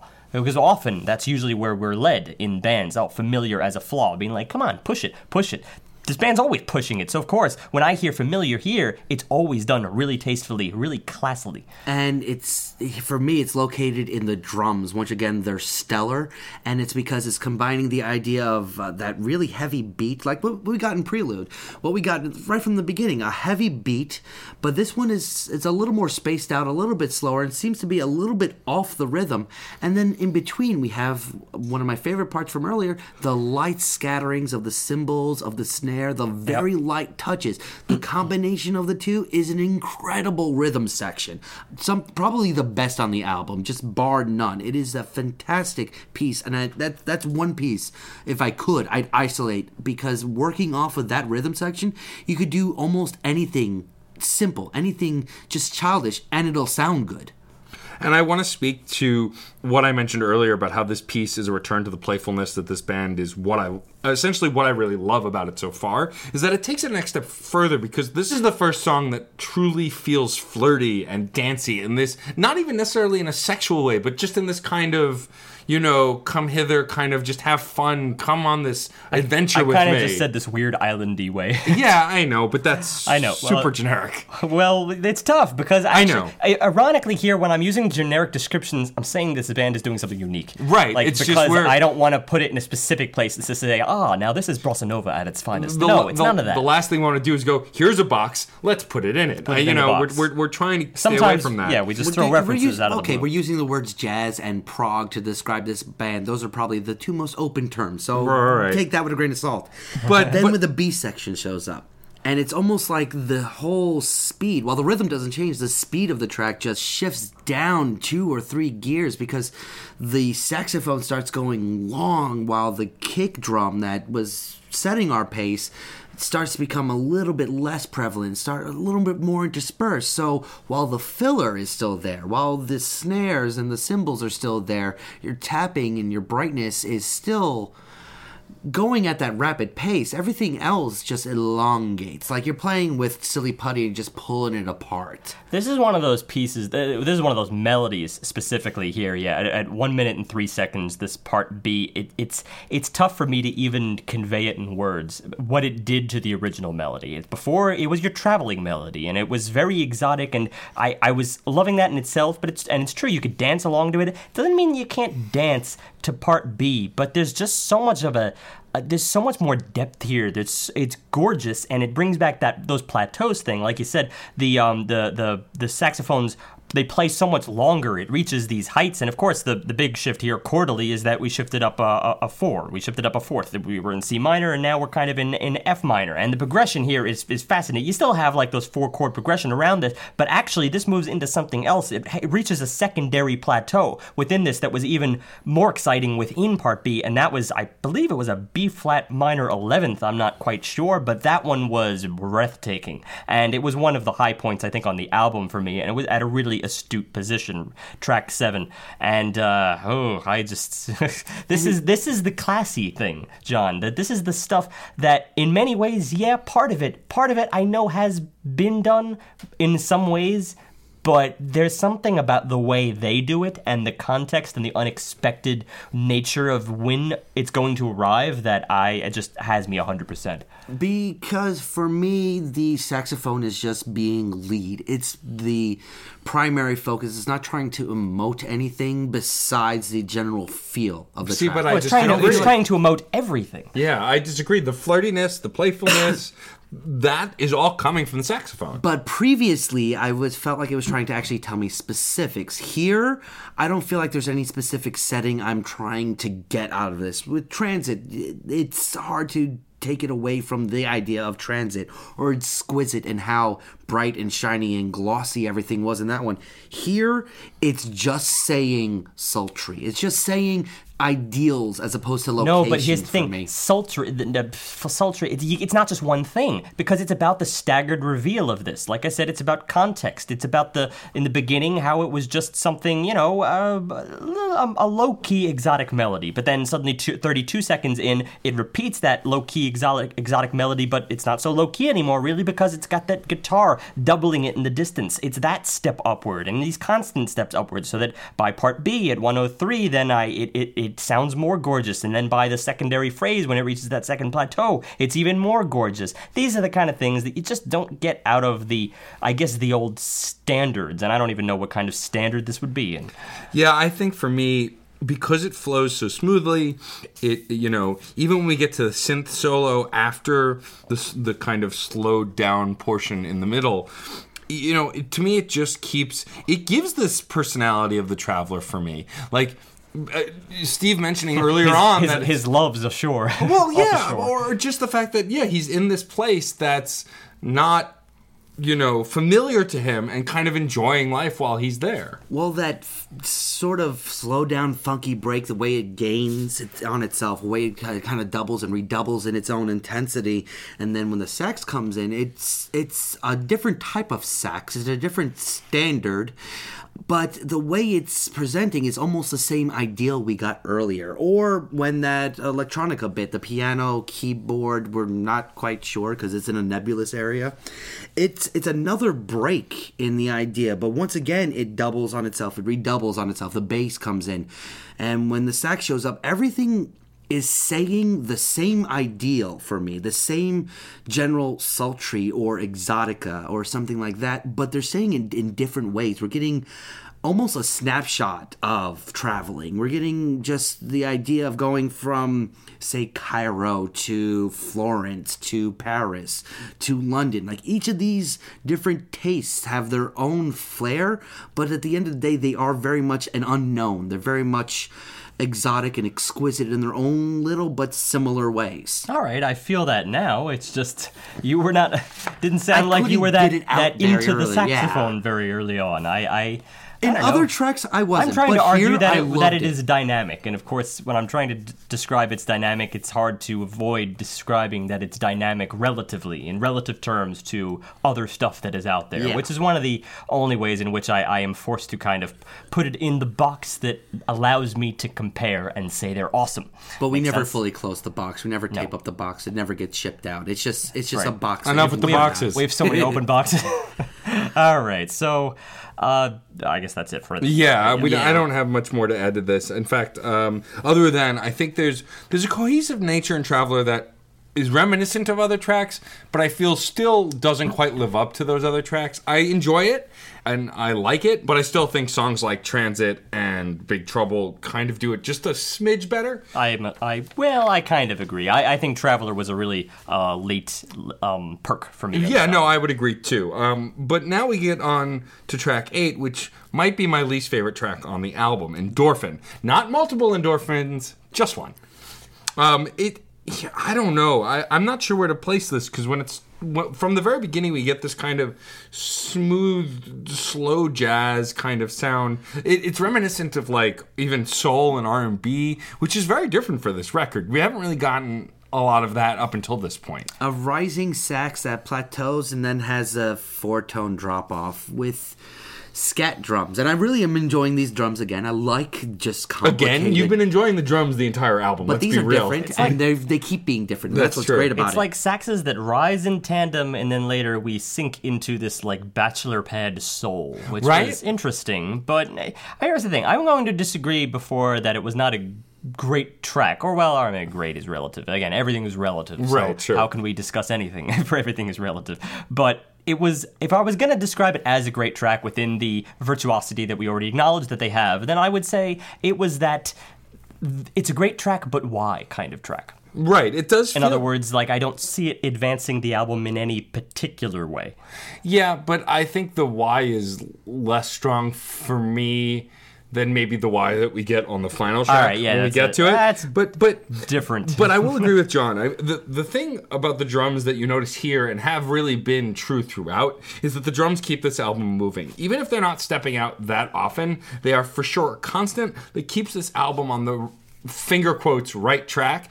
You feel the sense of motion pretty much throughout the record. Which I find is frankly amazing because that means that there's not one but two just stellar drummers Well, it goes back working to- with this with Prager, working in this like super band that's going on. It goes back to what Steve read in the blurb, that they became one giant band and became completely in sync. And the fact that we cannot tell the difference between the drummers is fantastic because it continues the lifeblood of this album as I was describing Or it. it's not that we can't tell the difference. It's that it's just always great stuff. Right.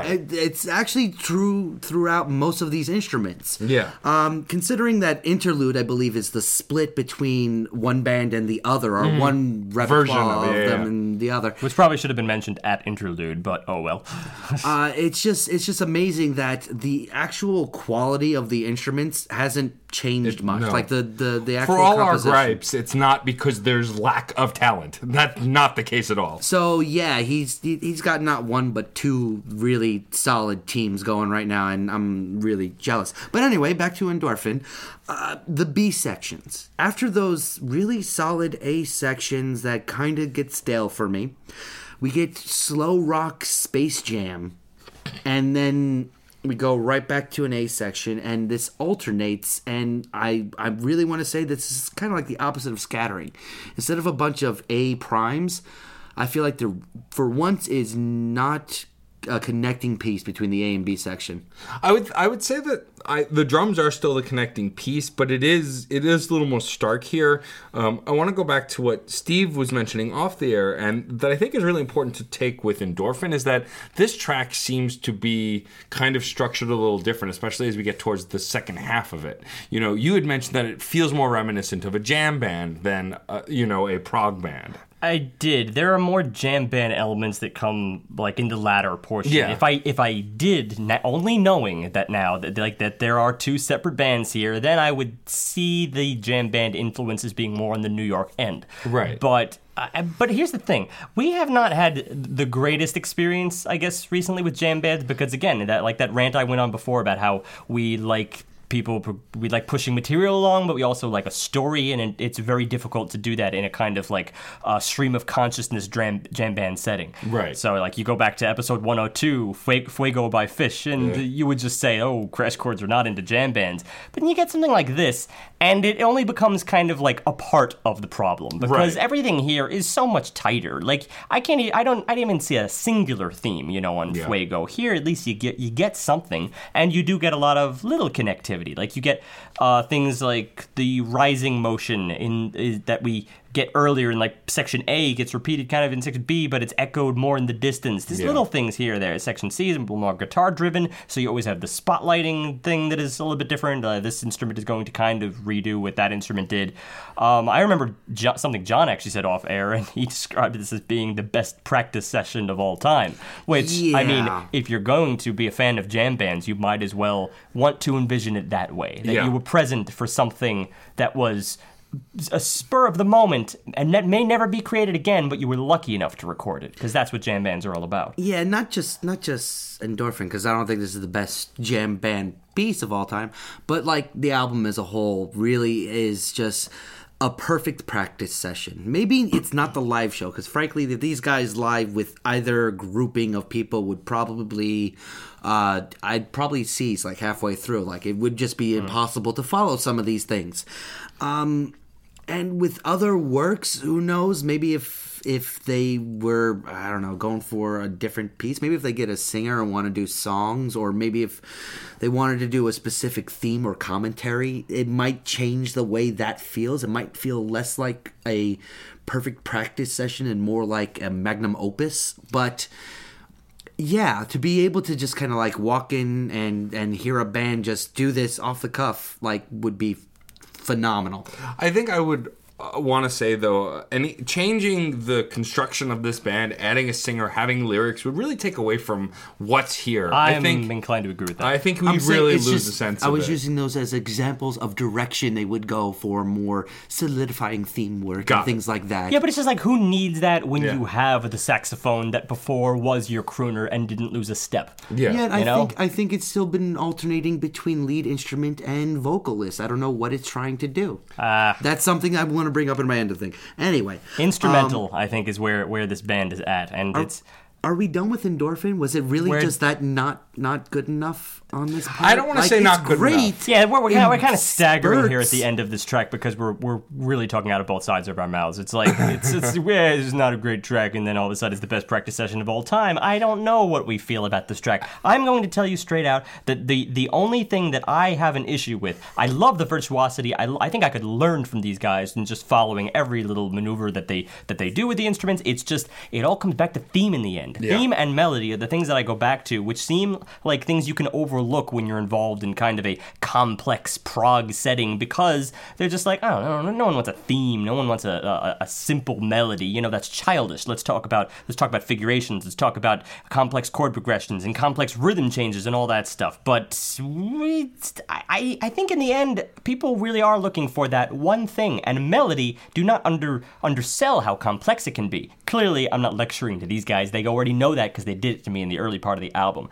And there are distinct themes in these tracks too, but one thing Scattering has over Endorphin, which I think I undersold it for in retrospect, was its ability to use themes as a basis of an experiment, which they stuck to their guns on throughout the entire track. It was really quite stunning. Now, Endorphin has an interestingly blissful theme as well, but the side steps were just a bit too vast for me to call the entire track memorable. So if I did have to pick, maybe I'm a little more with the Austin crowd, I don't know, but then again, we also have track 9, Postlude, which is hard to judge just from an instrumental standpoint, because this track is chaos. It's 19 seconds of cacophony, but still very, to me, feels very connected to the prelude and the interlude, because it still has a similar sound if you can focus in on parts of it, but it is way more cacophonous and just jumbled. And I like these ideas, though. So it's almost like it was just a condensed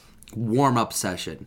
Like there was just 1 second of clarity and then 15 seconds compressed into the next 1 second, and then 1 second of clarity. The back and forth of it is interesting, but I wouldn't call it more than a legitimate just little 20-second breather. Right. I would say, though, that this is an important track to have because track 10, Werewolf, does feel very different from everything else we had got. Now, that said, I think having these, the prelude, the interlude, and the postlude were the most effective on this record and gave it a very strong arc. Theme is another story, but I think breaking it up that way, especially since you had two sets of musicians, I think was a very good way to do it. You described something off air that this track was like dragging the rest of the album through through anything, honestly, through like a funnel, through a grinder, field, through a grinder, just compressing it all. Mm-hmm. In many ways, destroying it, which I think is interesting because the track that we get next, track 10,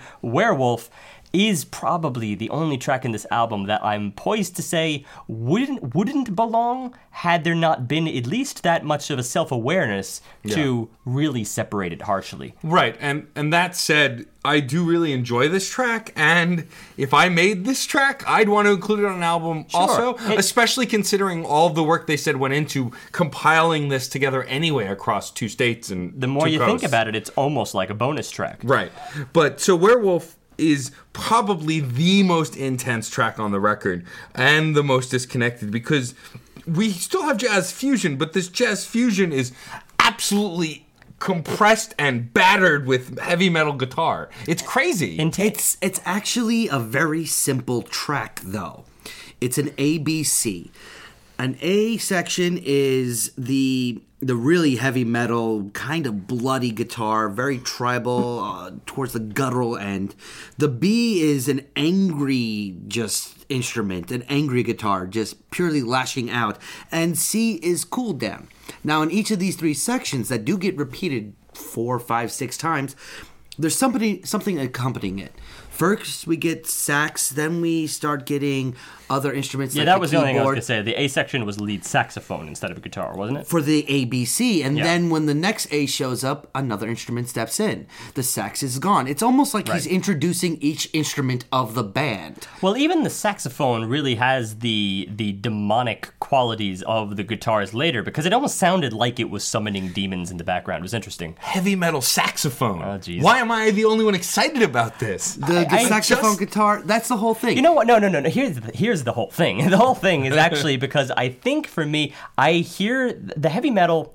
All right, the saxophone has those qualities, but I really hear the metal, of course, when the guitars come forward. Sure. It's everything in the background that is kind of framing the saxophone was interesting. But remember, they almost have me familiar with the capabilities of the saxophone at this point because it's been put in so many different scenarios. So I guess by track 10, it's really more of a.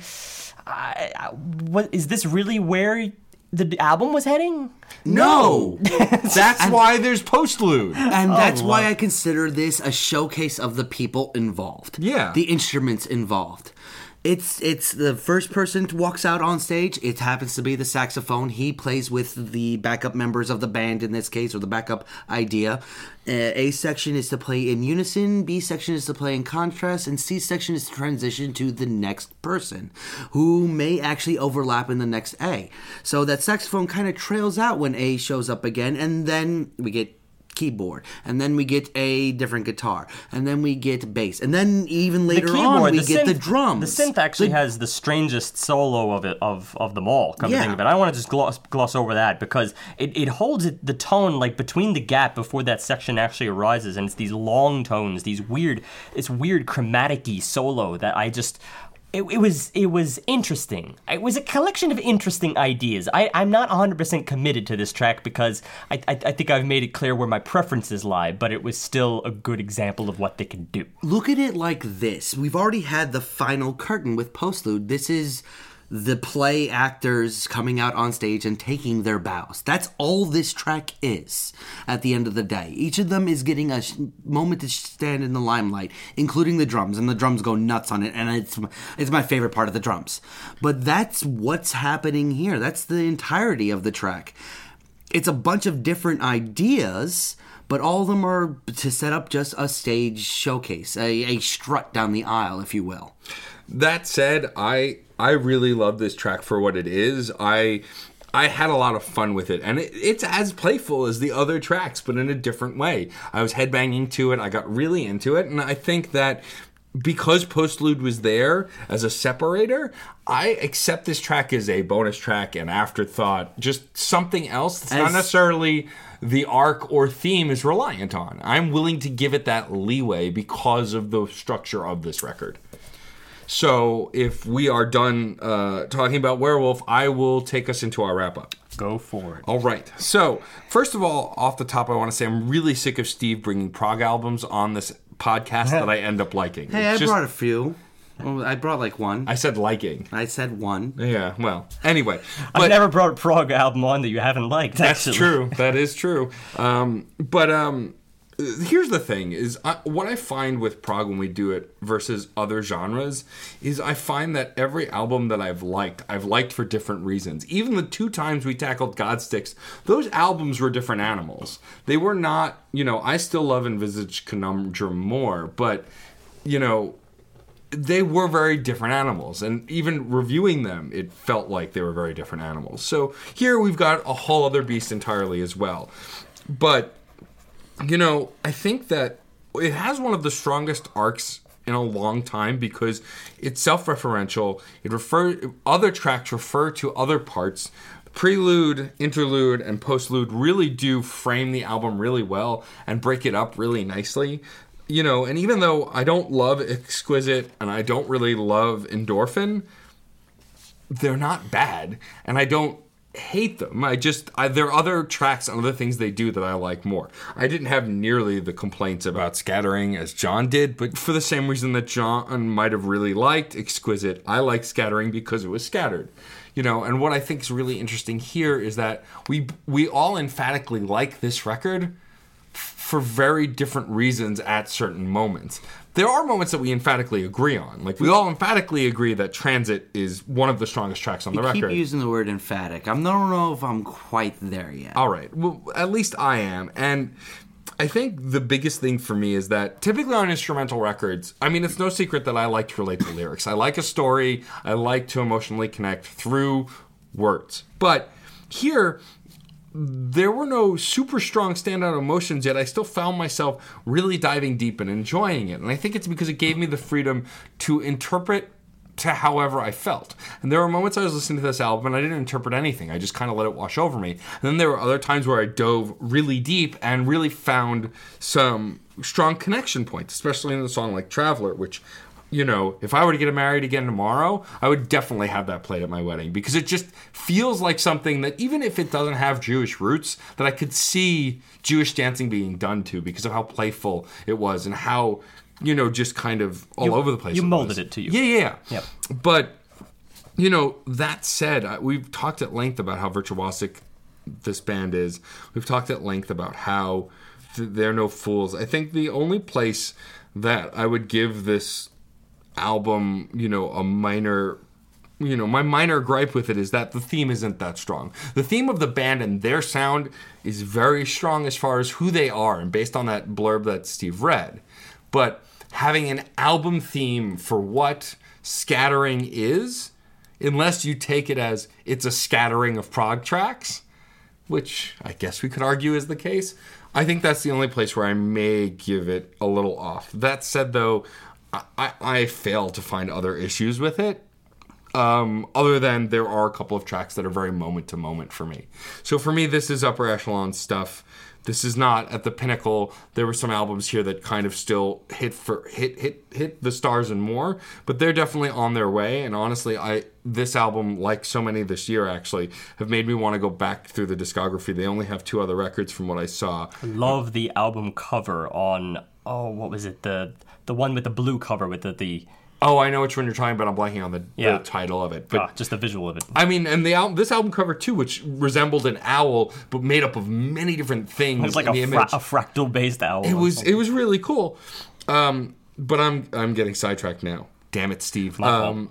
Always my fault. This album is easily a 4.6 for me. You know, I'm really passionate about it. I think they're on the right track to, like, I was a novice to prog before this podcast. I openly admit, you know, besides the big name bands that everyone knows, I was fairly a novice to it. And I've come to find that I really like it because prog really is a super genre that really can mold almost anything into it, as they proved here with their jazz rock metal, you know, at the end of the album. So I'm really excited to listen to more of this and their other work, and I sit at a solid 4.6. I actually have a lot more complaints. A lot of them are nitpicky. I will admit that. But a lot of them I feel are actually really valid about this album. And there's I guess, a lack of wow factor, which is weird to say about the quality that's going on right here. I guess it's the lack of the moments. That's the wow that's missing. I don't feel certain keys or certain chords or certain instances on these tracks are really just hitting me. I feel enveloped, but because they're so well balanced, I think it's actually to the detriment that nothing's shining forward and hitting me in the face and making me go, oh, that was unexpected. It's so well put together that nothing is really unexpected after the first few moments of a track. There's no point where I'm scratching my head going, they took a turn, they did something different. No, it feels like they're just that good all the time. I guess that's a complaint. Yeah. It's a weird complaint to have, but it's not a culmination. It's not stuff like Unvisaged Conundrum, where we find a track that's just completely out of left field, or 3 pieces that work together and are telling us such an amazing story purely through the instruments themselves that you go, well, that right there, that was a core idea.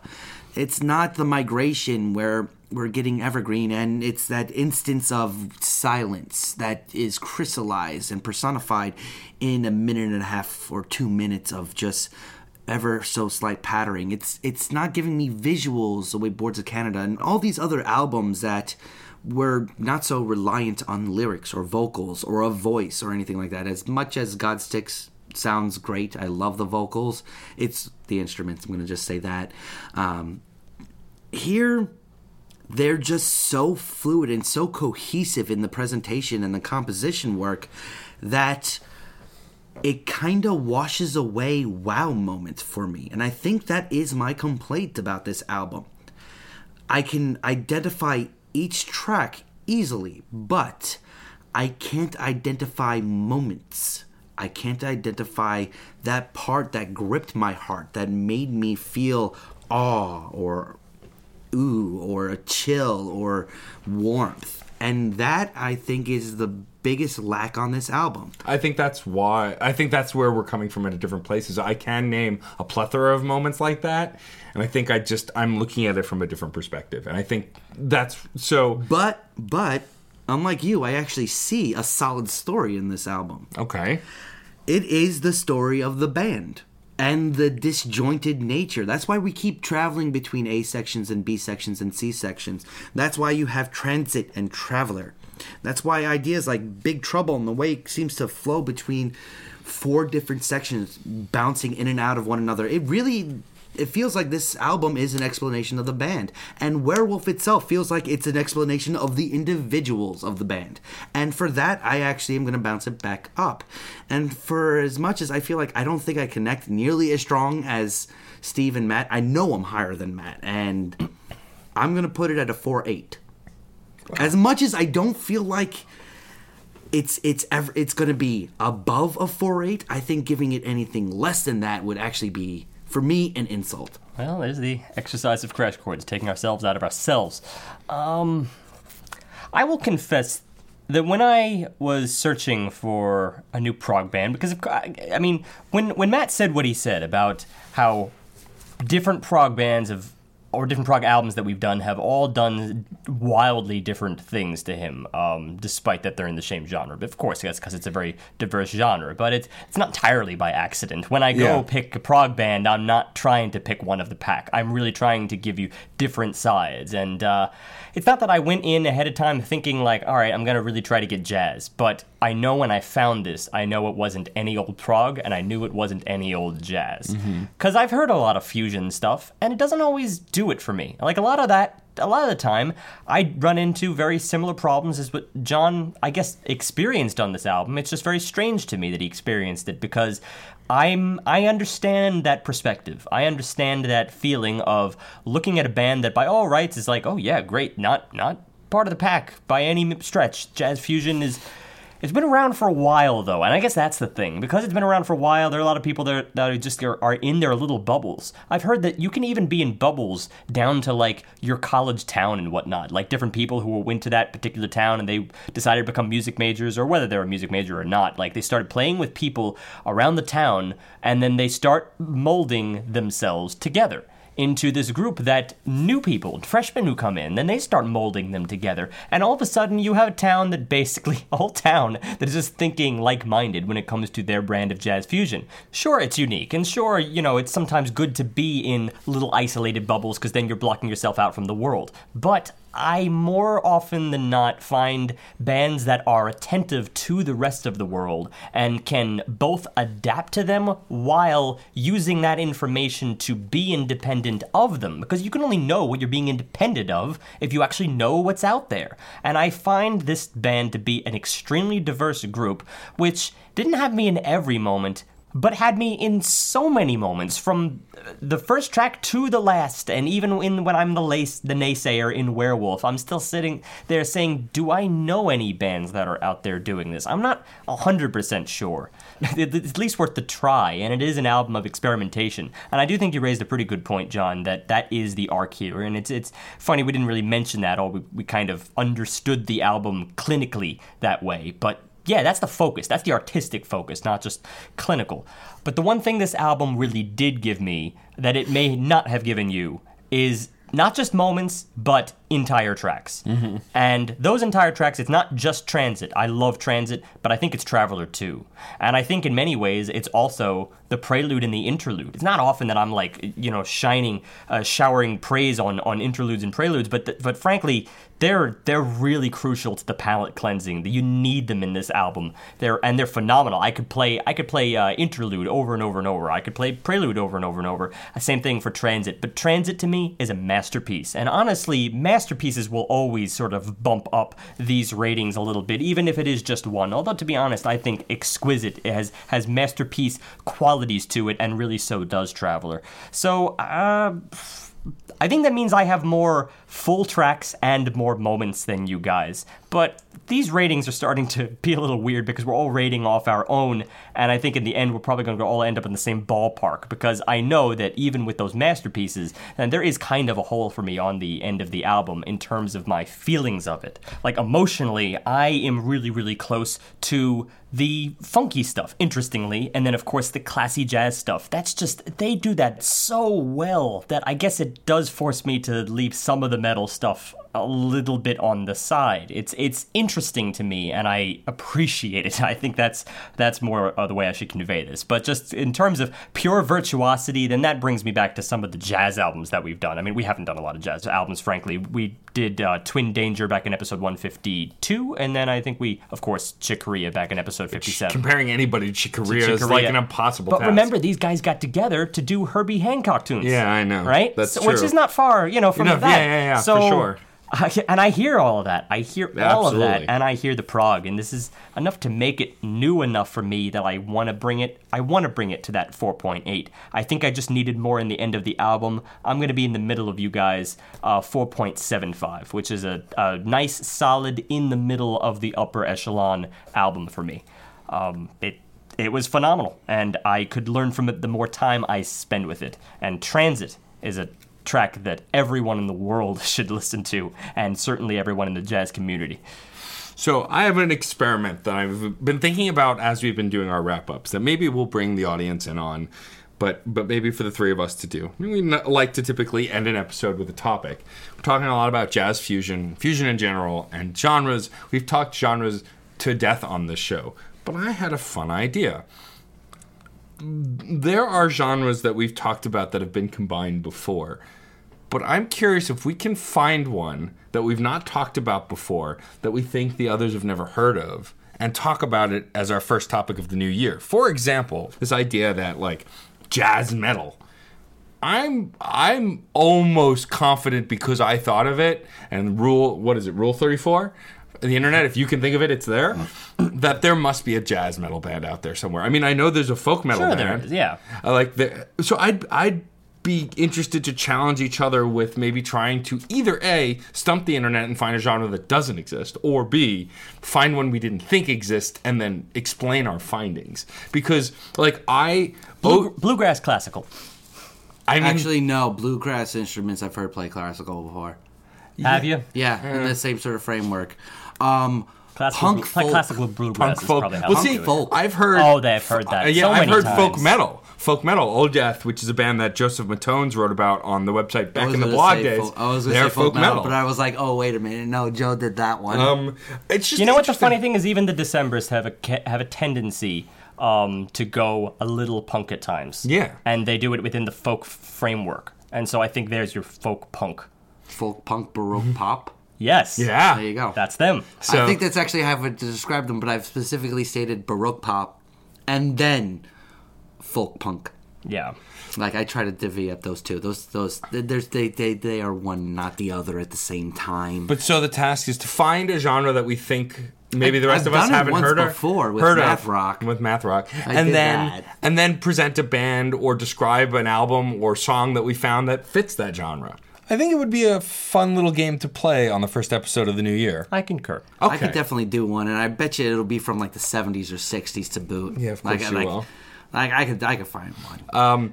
But so that said, so we'll take that on, and of course, listeners, if you want to engage in it as well, please comment on this episode or the next. But let's do our spam of the week, of course. Oh, actually, did you want to read our newest request, or do you want to save that for the new year? Because we did get a fan tweet. Might as well save that for the new year. Okay, That'll so be he knows who he is. there you are. Anyway, but so take us out on a spam mail, and then I'll talk about what we're doing next week. Properly composed and received email lauding our abilities. Steve, go.